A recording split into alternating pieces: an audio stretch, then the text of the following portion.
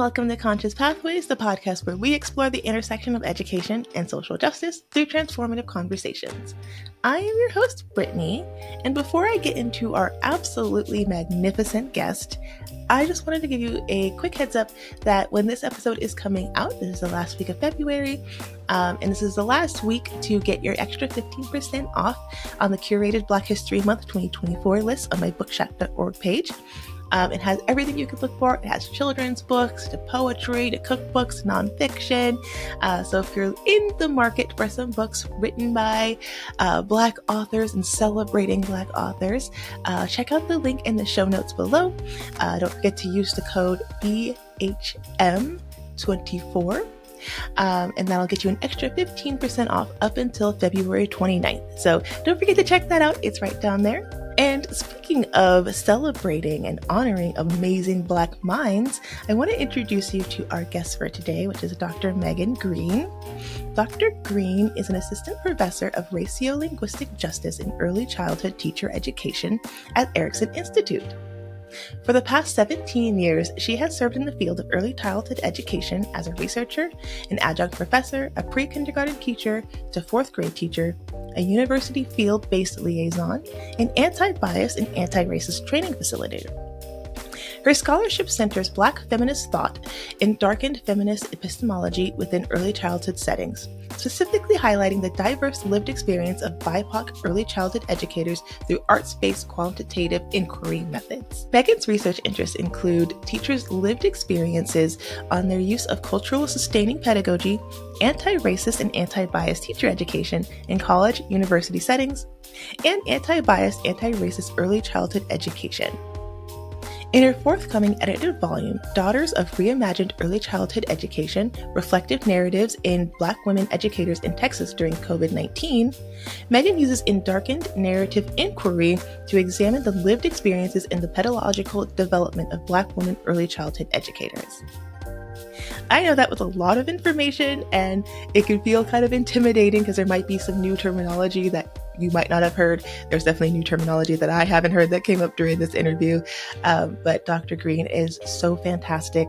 She is amazing at just explaining the depth of her work and why it is so important. This conversation was just life-giving and incredible, and I learned so much, and I'm so excited to just share this with you. So let's hop into that interview. Hi, welcome to Conscious Pathways. Today I am joined by Meghan Green. Hello. Hi, how are you doing, Brittany? I am doing so well. Thank you for asking. How are you? I am well. Yay. I'm so excited to have you on and have you joining me in conversation. I know we're going to have some really just interesting topics and things that I don't even know about. So I'm really excited to just learn about these new things. I will say I was doing my research beforehand, so I was kind of just Googling you and looking at your website, looking at all the beautiful, wonderful things that you just do in the world. First of all, thank you. You're welcome. Thanks.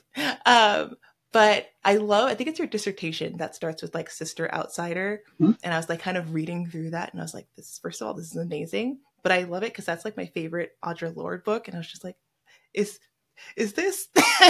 and it most definitely was. And one of my committee members, that was the way that I was able to convince her to join the work. She was in the English department. She was like, gosh, an education dissertation that is referencing Audre Lorde. Yes. I want to Yes, I love that. That's how you reel them in. I love this. I have it somewhere on my bookshelf behind me, and it is such a beautiful work. And I haven't reread it in a couple of years now, so I feel like I'm feeling inspired to go back and reread it because I remember feeling so empowered after I read that book. I was like, dang, I want to do things with life now.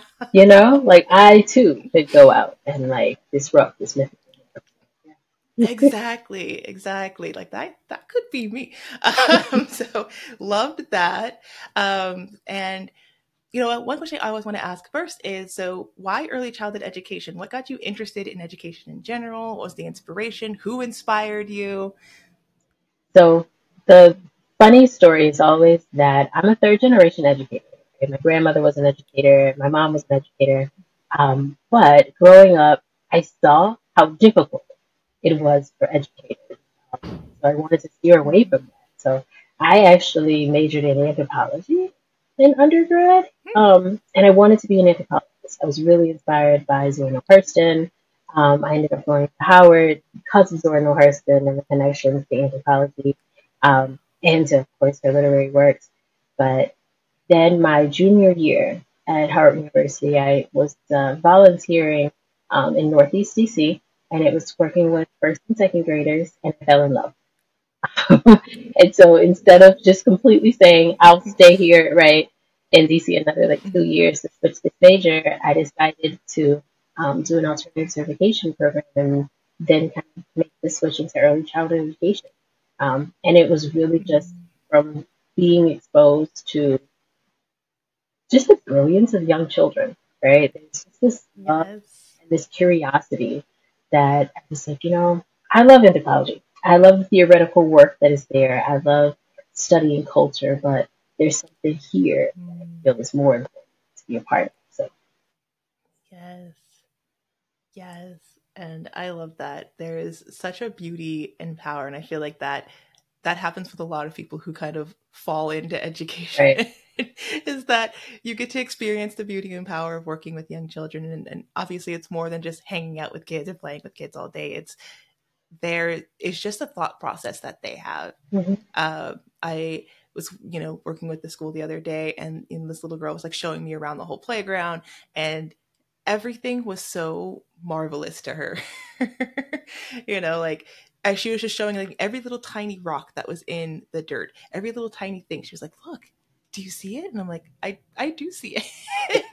Right. But it's just fascinating. The way that they see the world is just with such awe and wonder, and the way that they investigate the world and just learning how they grow and learning how their brains work. It is a beautiful, glorious thing to get to be a part of, and I love it.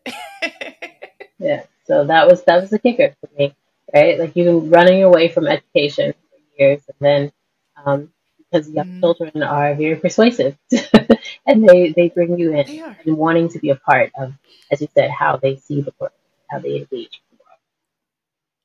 Yes, yes. I love that. That is so exciting. And it's really exciting that you're a third generation teacher. And that is also such a beautiful thing, just being able to see that, seeing the beauty that your grandmother and your mother went through, but also seeing, what the challenges and the struggles are like kind of firsthand. And I'm assuming that that was also a part of, your journey and a part of that research and what you continue to advocate for as well. Definitely. I think it was that part of how educators bring themselves into classrooms, right? That was the part that Mm-hmm. inspired me to kind of focus in on the topic that I did, and really probably sustains the work that I do now. Just kind of helping Mm-hmm. make those connections between how we bring ourselves fully into spaces. Yes. Yes, that is so important. I love that you mentioned like bringing ourselves fully into education, and from what I've seen in the things that you've written, and of course the background of your dissertation, right? That is a really big part of that, especially when you're thinking about people of color, and especially Black women who are predominantly within education, especially early childhood education. Statistically, there's a lot of brown people in this field, and how can we show up as our full selves in a system that is not designed for us to show up with our full selves is something that is definitely worth the research, and it's worth diving more into, because it's a fascinating experience as a person who's actively experiencing it. Definitely. Yes, yes. And so what a couple of things that I've noticed within your writings and things that you've talked about, and it's something that as I mentioned before, it's not something I'm super familiar with, and it's something that, it's a term that's really new to me, and I'm sure it's also fairly new to my audience, and that's, in darkened narrative inquiry and in darkened feminist narrative. So could you kind of explain that a little bit more to me and the audience, and how does that influence your work? Right. So I think my experiences with Dark and Feminist Narrative and Dark and Narrative Inquiry really kind of stem from what we just stated, right? This idea of how do we bring ourselves fully into Mm, roles of education, right? In spaces that are sometimes what Taylor refers to as a spirit murdering, right? They're harmful spaces. mm, So when I was thinking about the methods I wanted to use, the methodology I wanted to use for this research, knowing that storytelling was a big part of how I grew up. I'm from South Louisiana, from the Dallas Fort Worth area, and so storytelling and this rich oral history has always been a part of my life. But when looking at how to incorporate that from a research standpoint, right? What I found was that fields was still it was very much so dominated by these very white narratives, these very white ways of, and these very linear ways of telling stories. And that's not the tradition that I come from, right? A story may start here, it may end in a different place, but it ends up back over here in this circular pattern. And the storytelling was very fluid. And so I was searching for um, information about narrative inquiry that was more culturally situated. And so I happened upon the work of um, Keandra McClish Boyd and Dr. Bakali Bhattacharya. And so that is, they are the theorists of Black with in dark and feminist narrative. And then the universe saw fit to put me in close connection with a previous colleague from Erickson Institute, Dr. Turner, who had developed and darkened um, feminist narrative for her dissertation. And so I think we were all searching for these ways of how do you honor Black women's ways of being, knowing Black women educators, ways of storytelling that weren't found, right, in the literature that we were trying to support, that we were trying to place our research in. So those two in particular really helped to push me. I think not just as a researcher, but just as a Black woman existing in the world, right? That I know that there are particular ways of being and the ways in which I engage with the world that weren't necessarily reflected in some of the things that other folks thought were seminal. But those two methodologies in particular are very helpful for me.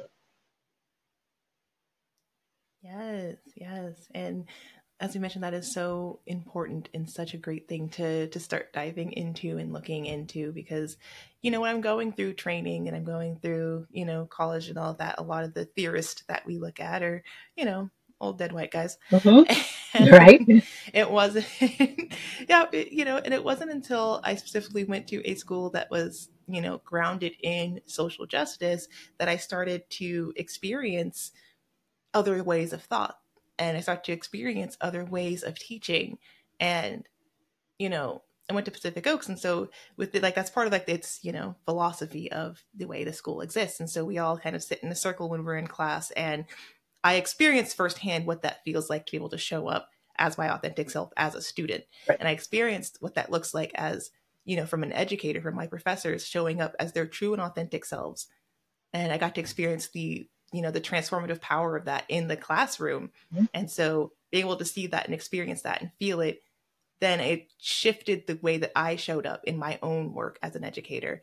And it showed up and how I show up in the classroom and how I show up for families in my program, because I know that when I can show up as my full and authentic self, I know that that's going to impact my students, right? The young students who are coming into my classroom, they can now feel safe to be their full and authentic selves, and the families can be their full and authentic selves, and it just kind of causes this chain reaction.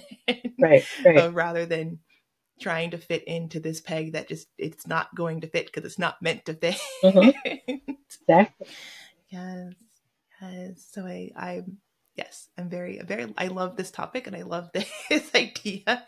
Like I said, it's very new to me, but I'm so excited to just dive more into it because it's fascinating. And how have you seen, these concepts kind of, how have you seen them in the real life, and how have you seen them kind of make that impact outside of, the research realm and into the practice realm? Right. Right. So I think making the transition for me. So when I was an early childhood educator for oh 15, 16 years, right? And so when I graduated with my doctorate and made the transition into higher ed, there was a switch. Well, now I'm at the point of pre-service, early childhood educators, in-service teachers. How do I still kind of bring some of that same energy around honoring and censoring, right, culturally situated ways of being and knowing, um, into my practice of working with students. Um, and so, how it's kind of come up for me is through, I think, more so the assignments and how I engage with my students. So, you mentioned your experiences at Pacific Oaks and how that impacted, when you're now working with young children and working with families. I think I wanted to keep that front and center. So every class period, right, we start with a how's your heart, right? Because it was a big thing coming up in Dark and Feminist Narrative and in Dark and Narrative Inquiry that the center of Black women's lived experiences is this idea of there is a spiritual aspect or a sacred aspect that goes kind of beyond some of the very limited ways that people have thought about spirituality, right? That when we're talking about Black women's connection to the more than human aspects of what around us. And so when I make the connections with my students of, well, how's your heart?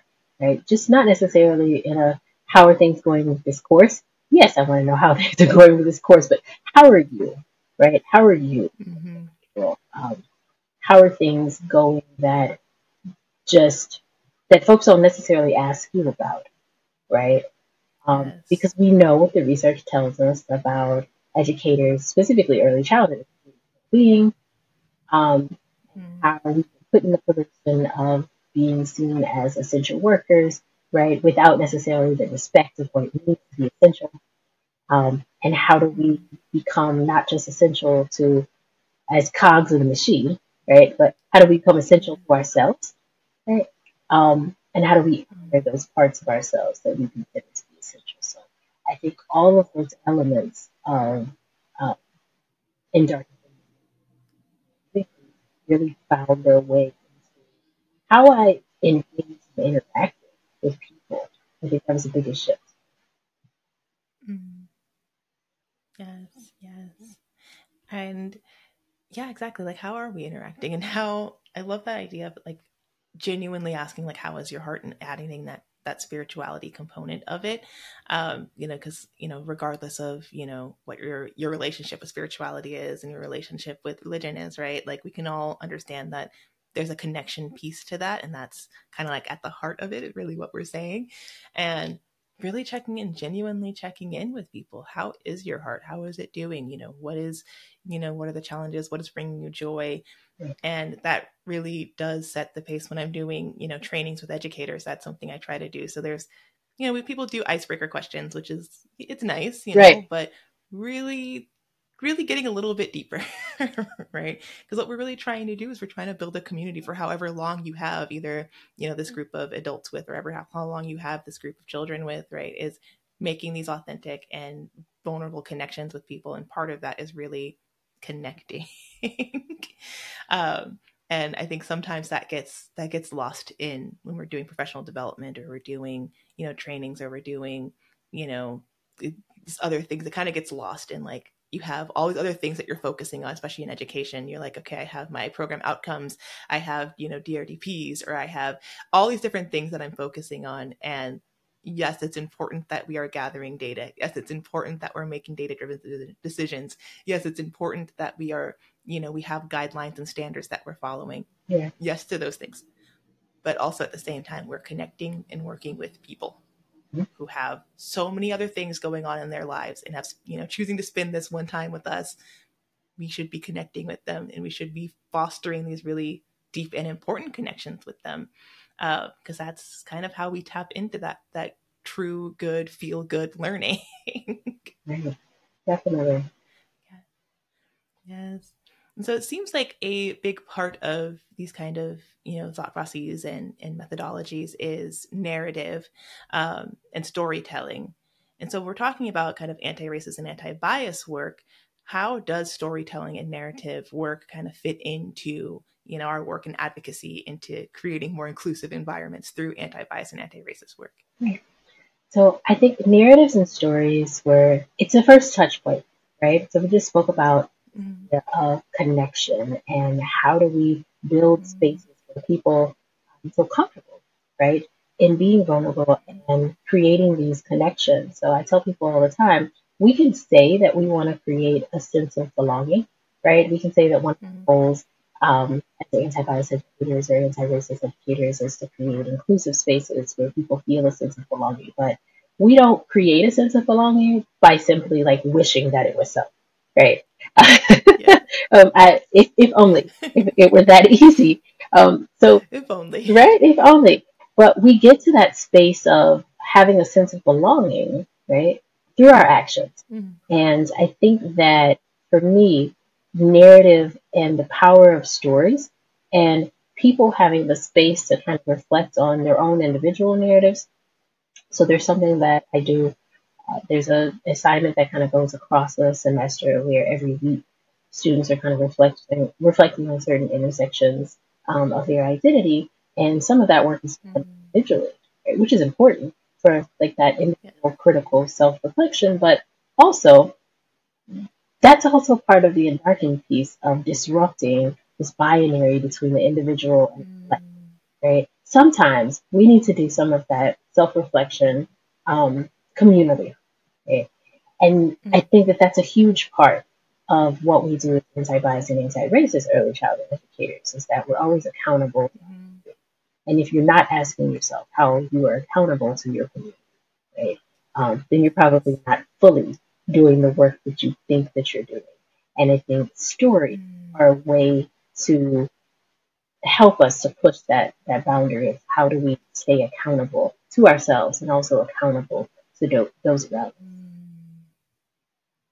Yes, yes, yes. And in addition to that, I feel like our brains work in a very kind of story centered way, whether, from how our brains have developed. And I'm sure, like, you kind of studying anthropology, you kind of know these things too, but like our brains love stories. Um, I like to put that as the reason why I struggled with math because it's not a very story based thing. Right. So I prefer stories. Thank you, math. But yeah, our brains are just geared towards stories. They want to hear stories, and we learn really well through kind of these narrative ways. And, especially when we look back on how we teach young children, a lot of that is through narrative, and a lot of that is through either, by reading books or doing, puppets or a dramatic play. That's a lot of their learning is coming through either acting out things in life or seeing things acted out in life. They're always observing and they're always listening, even if we don't think that they are. All the time. All the time. all the time. It's like, okay, I tell you to do something a million times, but you're listening to that. Okay, cool. Um, but yes, narrative and storytelling is such an important thing, and it also is really engaging. It is something that draws people in, and like you hear a really good story, and like you start leaning in, and you're like, I want to know more about this. I want to see where this story is going, and I'm curious. And so, especially when we're thinking about community and we're thinking about how are we being accountable to our community and those around us, I do agree. I think storytelling and using narratives is such a powerful way to do that. It brings the real life into the practice. It's the praxis of it all, really. When you're bringing in, that theory and practice, it becomes the praxis of it, and it's a beautiful thing to see. Definitely. Definitely. Yes, yes. And so, we're talking about narrative and we're talking about, teachers. And of course, the main theory is like really bringing in our true and authentic selves and bringing in our real life experiences, So we're talking about culturally sustaining pedagogy. How do you think that teachers can bring their real life lived experiences into the classroom in an early childhood setting? So one of the things that, so within, from my dissertation research, but a part of that was that I was working with educators that I previously taught with. And so these were Mm-hmm. women that I already had some connections to, right? And I was able to observe just how in their classrooms they were able to embody, they didn't necessarily know that someone else would call it culturally sustaining pedagogy, right? But it's exactly what they were doing. Right? So what they were doing was kind of matching what we see in the literature, and what they were doing was Mm-hmm. reciprocating authenticity. And then, so I think you mentioned it earlier, this idea of if I don't show up as um, authentically as I can, right? So they didn't hide themselves. I had one of my coworkers was also from South Louisiana, and so she was maybe from an hour away from where I was from. And so whenever Mardi Gras would come around, right, she'd bring out every bit of everything that kind of stigma. She was from South Louisiana, right? And that was something that she felt comfortable sharing with her students. Many of us had, whether it was tattoos or piercings, and coming into an early childhood space, there's still some level of respectability that folks have, and they're like, oh my God, how are kids going to react to that? They're like, kids are going to react to it like, you know, so and so in my family has that exact same thing, or I really like that. That's really pretty. Because it's the realness, right? As you said, it's the realness of how we bring ourselves into the space. So I think as I'm talking to um, my students now in the higher education and we're going over these concepts of, well, what does it mean to really bring culture, to make a space culturally sustainable? What we focus in on is this idea of how are you showing up, right? How are you showing up in the space? Um, and then when you show up in that space, how are you engaging with how you show up? Your lived experience is going to really impact the views that you have of children and seeing children as brilliant. Are you seeing them as just absolutely amazing beings, right? What is the lens that you're bringing? One of my friends from the study, she had this saying that was so amazing that I actually pulled it out and used it as a title for something else. She's like, it's not what you have on your walls, it's how you're delivering the messages to these kids that makes the difference. And that to me was that was it.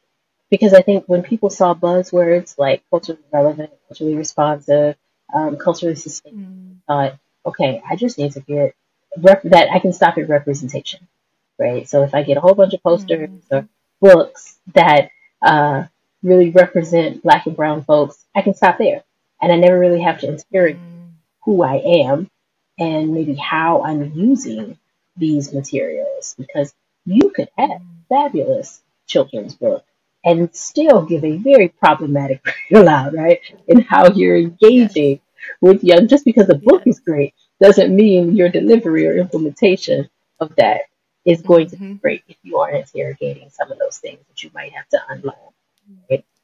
And that was at the heart, I think, of my ideas around, well, what does it really mean for us to create culturally sustaining spaces that, yes, we need to shift the physical materials that we have in spaces, right? But if teachers aren't going to do some of that self work and the ongoing work, then none of that's going to fit.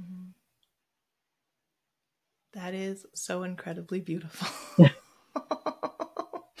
Because it is so true. And, I remember being in the classroom years ago and, I didn't even know what culturally, responsive and culturally relevant and sustaining pedagogy was, but it was a thing that I was doing. It was a thing that I was bringing into the classroom because it just kind of made sense for me, right? And I agree. Sometimes I do walk into other classrooms and, I see all the boxes are checked, right? I'm seeing, okay, there's diversity on the walls and I'm seeing there's diversity in the books, but then I'm looking around and I'm like, okay, this classroom itself is not very diverse. Right. Our teaching staff is not very diverse, and I'm looking around and, there's language out there and, it's like, okay, there's still work that needs to be done. Right. Right. To get us there, right? We're looking great, but I don't know if we're practicing great yet. Mm-hmm. And it takes time and it's hard. And no one said it's going to be easy work. That it's, you can't just, wave a magic wand and you are now, anti-biased, anti-racist educators. It is hard, consistent, everyday work that gets us to getting closer to that point where we're having more inclusion. We're having, classrooms that feel that can be authentic and can, every child can show up as their true and authentic selves. And that's that's what we're striving for. That's where we're going. We're gonna get there. Right. It is definitely it's an ongoing process, and I think that that's also the other thing. We have hit such a place where people want something. They're like, well, what can we do right now? So I had a period where I was doing more facilitation of trainings, and I think one thing that I noticed when administrators would reach out or districts would reach out, they kind of want this box curriculum, right? This easy fix. And so wanting you to come in, right, do a 1 day professional development with teachers, Mm-hmm. and then the next day, right, wanting to do classroom observations to kind of see if change had happened. And so sometimes Mm-hmm. there's a discomfort with being able to acknowledge that even when we start to make the changes that we need to make, right, we're Yeah. not always going to get it right. And we have to acknowledge that we're not always going to get it right, because when we don't get it right, that is kind of where we're going to be tested in. So what do we do now, right? How do we respond when I don't do something right and I have to be called out, right? With a peer, colleague, um, or Mm-hmm. when I'm in the position, and I think this is something that I've heard uh, teachers also kind of struggle with, and how do they hold others around them accountable? So if I see a peer that maybe is engaging in something, well, that's kind of harmful. How do I call that out, right? In a way that Mm-hmm. still kind of embodies the spirit of restorative justice, so that people aren't disposable and I'm not Yes. throwing people away, but I've still got to acknowledge, right, the impact of Mm-hmm. this harm. And that this practice is not what we want to do, and that we're trying to do something. Mm-hmm. So hopefully, hoping that people are, able to build communities where that can be more Yes. than norm. Um, Mm-hmm. how do we hold each other accountable in ways where we're not disposing of each other? Yes, yes. And I think that's where, restorative justice really comes hand in hand with a lot of these practices, because that is that return to community, that return to, accountability. I think sometimes when people think of alternative ways of justice, people think about, um, like, oh, people aren't going to be held accountable, or people Right. are just going to get away with everything. Like everyone's just going to be able to hurt people, and, there's not going to be any repercussions for people's actions. And that's not quite the case. Like returning to community doesn't mean that that people aren't being held accountable, that harm's not being acknowledged, right? It's that when we have a very punitive practice of you do harm, then you basically get harmed because of the harm, then it just kind of perpetuates a cycle that kind of is never ending, where harm is just kind of continued, continued, continued. Whereas, we go restorative justice route and we're looking at, okay, what as a community do we want to have? What values do we have? What's important to us? And what happens when people are outside of that community values? And how do we, like you're saying, call people in, so we're not just like throwing someone away because they've caused harm. We're people, right? We're not perfect, we're not machines. We're gonna mess up, we're gonna say something, we're gonna do something. And a part of the beauty of being a human is that we can learn, is that we can change, is that we have the capacity to do that, as long as we're willing and we want to. And being part of community is something most people are willing and want to be a part of, right? So looking at ways of how can we still hold people accountable for our actions, and how can we call someone in and say, hey, harm was done, let's look at it, let's acknowledge it, let's see how this is impacting our community, how this is impacting our overall kind of safety, how's everyone feeling in this moment. And bringing that in and calling each other in is so important, right? And I think that is sometimes, a lot of the times, why people don't want to engage in this kind of work of anti-racism and anti-bias work, is because there's that fear of like, well, if I do it wrong, then, I'm going to get canceled. Or if I do it Right. wrong, I'm going to get fired. And that really shouldn't be the case. And that's not really why it exists. Mm-hmm. It doesn't exist to point a finger and shame people for not knowing.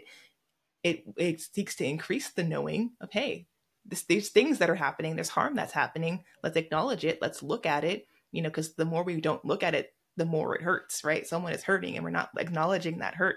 We're just kind of glazing right over it, and that doesn't feel good, that doesn't feel safe, and that doesn't help our community in any way, right? And so looking at, how can we as a community have those values, hold people accountable, and also continue to help and support people, because that's what community does. Right. Right. Yes. And so kind of speaking on that, I know like I said, it's not easy to do this kind of work, and it does take a lot of introspection, and it takes a lot of, talking with people and working with people and building community. And so it's not just on the teacher's hands to do this. It is on, our educational leadership, our administration. It's on, the community as at whole, as a large. Um, so what would you say for, community or for, educational leaders and admin who want, to build a community and build an educational community that is supportive of this type of work? What can they do to kind of build that? And what can they do to support teachers as they're growing in this work as well? Right. So it was one of the themes that came up while talking to Black women educators in particular. This idea of, well, how are you able to sustain this work, right? So even when folks felt compelled as individuals to engage in anti-bias and anti-racist work with young children, it really what pushed them, well, what either hindered them, right, or helped them to thrive were their educational leaders. And so, speaking from the space that we were in, the practices that we were a part of that we know kind of helped us to thrive in our practice included bringing everyone together, right? So, creating those spaces for how do we build community? Kind of goes back to what we were saying about this sense of belonging. So I didn't have an administrator or, well, administrators, because I would think, I say all of them were part of that community for us. It wasn't just one administrator. But we didn't just come together, right, for faculty meetings or for staff meetings. We did, right, when we needed to do our professional things, we did. We came together when we needed to. Yeah. But also, they made space and time for us to come together outside of our professional time, right? What does it look like? We talk about bringing yourself in. So I'm a mother of two boys. I think all of my administrators were also parents. But even for the folks who are not, what does it look like to be able to bring my family members, right, to our school potluck or our school gathering, right? Our little family engagement for us didn't just necessarily mean the caregivers and the parents of the students who were part of the school. Family engagement also meant the families of our educators and our staff members. So when we had these family events, everyone came, right? And so folks who were, even if you weren't necessarily, even if you didn't have a child that was associated with our school, we were so inundated in the community that folks just within the community were like, oh, something's going on over there. Let's go hang out over there, right? And so I think you build community, educational leaders can help to create this sense of community to where when we say, because we hear it all the time, people are like, oh, this was a family. And people do the side eye, and they're like, I don't know, I'm not part of it. I don't know if I'm part of that family. But that's a genuine, that's a genuine reaction. If you don't Yeah. necessarily have, just because you say that we're a family, right, doesn't mean that I feel a part of that. And then it Yes. goes back to this idea of, well, because we are family, that means that sometimes we may not necessarily um, see eye to eye, right? And so, what structures do we have in place for when we don't see eye to eye? They used to ask us the question, and the first week they asked it, everyone was like, I don't have an answer to that. They're like, who's your work best friend? And we were all like, my best friend isn't here. My best friend is, I don't have a work best friend. What does Yeah. that even mean? But what they were Yeah. trying to get us to, and it probably took a couple years, right? That first year, it didn't necessarily land as they thought it would. But over a couple years, we got to the place where we asked the question, who's your work best friend? The conceptual, how we conceptualized that was in this frame of when everything around you seems to be falling apart, right? Or on the flip side of that, when you are bursting with joy and you can't wait to share it with someone, who in this building, right, is that, or who are those people? And they said that if we have not created a space where everybody here has at least one person who fits that, then we're not doing what we need to do as leaders. And so I think that was important, that it wasn't just their words that said we want to make this a space where people belong. We want to make this feel, like it's a family. Um, Yeah. they put the structures in place for that to happen. And I don't know that I've ever, well, I don't want to give the implication that it can't happen again. I feel like, but I think people have to be very intentional, right? You have to be very Yes. intentional about how you're going to invest your energy, and how you are going to pour into the educators that are in that space. And how are you all going to work together to achieve that? Mm-hmm. Because the buy-in for it, we all had to, that it had to be a collective, buy-in. Because folks who didn't, Yes. Yes. didn't really stay in the space. Yes. And I love that you've connected that with the intentionality Mm-hmm. because that is so important. I got a little activated when you said family because I was like, oh geez. I've been in nonprofits. I've worked in nonprofits. It's like we're a family here. So like we can all work overtime. And it's like that's not what that means. That part, if it's not me, we're going to take advantage or exploit our family, right? I would like for you not to Yes. exploit me as my family member. Yes. Um, Yes. but we have to, Yes. and so that was part of it too, having a shared Mm, understanding, having some very real, right, tough conversations on, okay, when you say family, what do you mean? Because here's been my yes. experience, right, of this. Mm-hmm. What do you mean when you say it? And then how can we get Yes. to a place where we maybe have this shared vision of what we want it to be, right? Here's where we are now. Here's where we Yes. aspire to be. Now, what do we have to do to kind of get there? Yes. Yes. And those are so like all of that is just so important for building up that community and building up, a really cohesive team that does genuinely care about each other and does genuinely care about each other's well-being. I've worked in places where that was the case, where we had a really strong, solid team, and it did feel very like kind of family-esque, but the positive connotations of Right. family, of course. And just, I know that I could count on people, or if I was struggling with something, like, hey, I'm overwhelmed with all these, things I got to do in the classroom. Can someone step in for me really fast? And without a doubt, someone would be there in seconds, like, I got you. And the way that that fills you up, because teaching, it's a hard profession. There's a lot that goes into it. It takes a lot out of you. It fills you up in a lot of really beautiful ways, but it also takes a lot. And you have to do a lot. There's a lot of empathy and compassion. You can get compassion fatigue, and it's a lot. It's a lot that goes into it, and it's understandable that it's a field, a very high field where people do get burned out quite often. Um, but having a team around you, that is one of those factors that can help kind of mitigate or help prevent some of that burnout. Is if you have a really cohesive team and you know that you are supported, and you know that your admin is supporting you, you know that your co-teachers and your coworkers are supporting you, and that can kind of help mitigate some of those really really tough challenges that can come with the education field. And a lot of that is intentionality and really intentionally building that. It doesn't always just happen on its own. There's usually has to be some intentionality around it, and some building and some work that goes into really creating it. I've also, like I said, worked in those environments where people are like, we're a family here, and it just was traumatizing Yep. experience. It can be Just very toxic. it could be very toxic. So I'm like, okay, no, I think we need to redefine what you think family means. Huh? Um, but it is important. It's important that that community is there, and that is kind of that role of that administrator and that leader in that role is to help to build that and help to kind of forge people and help people build those their best selves within their work.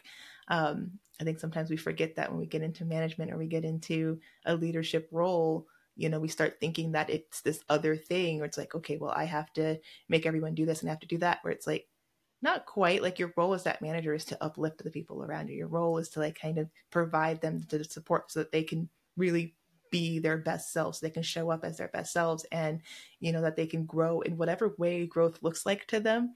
So some people want to, like, I want to become a manager, I want to become the director, I want to keep, some people want to climb that ladder, and that is their true desires. And some people are very okay with where they are, and they just kind of want to be the best teacher that they can be.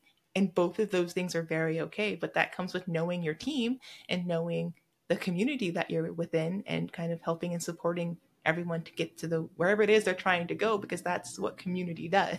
Right. Right. um, I have another question for you. So, in terms of intersectionality, Mm-hmm. so as part of my podcast, I talk about it's an intersection of social justice and education, and I'm not sure if we've really talked about intersectionality on the podcast, like as it's it's a pretty big topic, um, and so when we're talking about intersectionality, it is looking at how two things can be true at the same time, right? So my experience as a Black person and my experience as a woman, and that intersection of being a Black woman, and how that kind of influences the work that I do. And it also influences how I am treated in society, and it is how how I express in the society. And so we talk about intersectionality, and how that shows up in our anti-bias and our anti-racist work in early childhood education. How can we kind of influence educators to embrace that intersectionality, and especially educators and leadership as well? So one of my colleagues, who's absolutely brilliant, Dr. Lily Padilla, reminds me all the time, right, that when we talk about intersectionality, that we aren't just necessarily running down like this list of identity markers. And as you know, that's Mm-hmm. okay, that's important for us to lift up, right? Especially when we ask educators to consider this like intersectional lens, and we start by maybe doing one of our favorite anti-bias activities, which is like some form of identity weaving, right? We love it. We love to do some form of Yes. identity mapping. Um, but Yes. it's also important to think about, as you said, what are the power dynamics, right? That kind of Mm-hmm. overlap when we're discussing all of these intersections of identity. I think it Mm-hmm. comes up for us as we think about, so traditionally, K-12 spaces have been, or teacher education spaces have been overwhelmingly white women. Um, I am in an institution now where most of our students are Black and Latinx women, right? And so Mm-hmm. it's been a different experience as someone who's now on the higher ed in as a Black queer woman working with primarily Black and Latinx women, working also with a larger population of like LGBTQ folks than I have ever worked with in a higher ed space before. And so thinking about how all of these we kind of operate with one another, the question has come up before, well, what does it look like when, let's say, Black women start having conversations about language bias and linguistic racism, right, in early childhood classrooms? Like, that's come up for Mm-hmm. us, right? It's come up because folks are maybe have never been in a space where they've had to consider all of these things at one time, right? Where they've had conversations Yeah. about, because sometimes we think, well, when we have these conversations about critical self reflection, that I'm just focusing this conversation on like the white women in the room who need to interrogate maybe around race and gender privilege and whatnot, or heteronormative privilege. But in our case, we're talking to folks who are like, well, I'm from the south side of Chicago, so I've only ever spoken English. But then we get in a conversation about dialect, right, and being bi-dialectal, and how does your view as an early childhood educator impact whether you think a standard form of a dominant language, right, should be like forced upon Yeah. young children? That impacts you, right? This idea Yeah. of power dynamics. And so I think that is how intersectionality has really shown up for how I engage with early childhood education. Right? And it's been the push of having folks think about systemic oppression, right, from multiple lenses, um, Yeah. and how that impacts how they're then going to engage with children and their families. And how some of that internalized, right? Those internalized messages. We talked a lot about narrative storytelling. So the internalized stories that we have, stories that we can pass down for generations, right? And how that shows up now that we are the educators. I love mentioning, those power dynamics and how important they are when we are considering intersectionality, right? Because it's not just like I have these identities, cool, that's great. Our Right. identities are really important to us, and they're important for our individuality, and they're important for our, sense of belonging and community, right? But there's also that idea of these dynamics and how, power, privilege, and oppression, how they also interact with how our identities are interacting out there in the greater society, and we all have identities that are, part of what's considered the dominant and what's, considered the non-dominant one. We all have those kind of intersections. And so, even as a Black woman, which is typically seen as kind of like the lower kind of social rung, I also have identities that also put me more into the kind of dominant sphere as well. So it's looking at how then does that privilege show up for me, and what kind of unearned privileges do I have because of those identities, and how is that showing up in my classroom, and how is that showing up, for the students who are, again, looking at me and looking to me as, this, being in the classroom that is, like, obviously I know more than the children. So when I say things, they're like, wow, she's amazing. So they're looking to me to understand how the world is working. And if I'm not working on those internalized things that, parts of my identity that either I don't know much about, or parts of my identity that I do have unearned privileges from, if I'm not looking at those and I'm not acknowledging how that shows up in my everyday life, there could be unintentional harm that is perpetuating that. Again, it's unintentional. I'm not trying to perpetuate harm, right? I don't think most people are trying to do that, but it does happen when we're not being intentional, and when we're not looking at these things and being aware of how that impacts others. So yes, love it. Yes. I do have one final question for you, and that is, how do you reimagine education? Oh, that's a good one. Okay, you said it's big one for that. So I think when I think about reimagining education, um, I really think about my own process of learning and unlearning, right?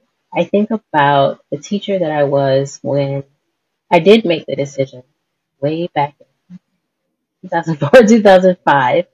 When I first fell in love with children and decided that, okay, I want to do this, I want to do this as a profession. Um, and I think about some of the ideas that I had at that time, um, and though well intentioned, right? A lot of those ideas were maybe even then still more focused on changing children or changing Mm-hmm. families or communities in some way. And then now fast forward 20 years later, right? Thinking about, I want to go to the children now and ask them how they want to imagine the world, right? I want to work alongside children to kind of make this new world. So I've been, over the last year, I'm definitely on like my Octavia Butler Afrofuturism, uh, you know, space. And we're going to do all these earthseed things. you know, we're going to go out, we're going to build communities, and we're going to change the world. Mm-hmm. And it's really been this process of thinking alongside children, but having an intergenerational, right? Intergenerational freedom dreaming, I think, has been one of the things that has come up for me when reimagining education. So, how can we ask children to think of the worlds that they want to thrive in? How can I talk to my elders who have been through so much, right? Who've witnessed so much, Mm-hmm. and maybe have them reflect on the things that they've gone through, and maybe take those pieces that they've gone through. They're like, I want to see more of this. I want this to continue. Keep that.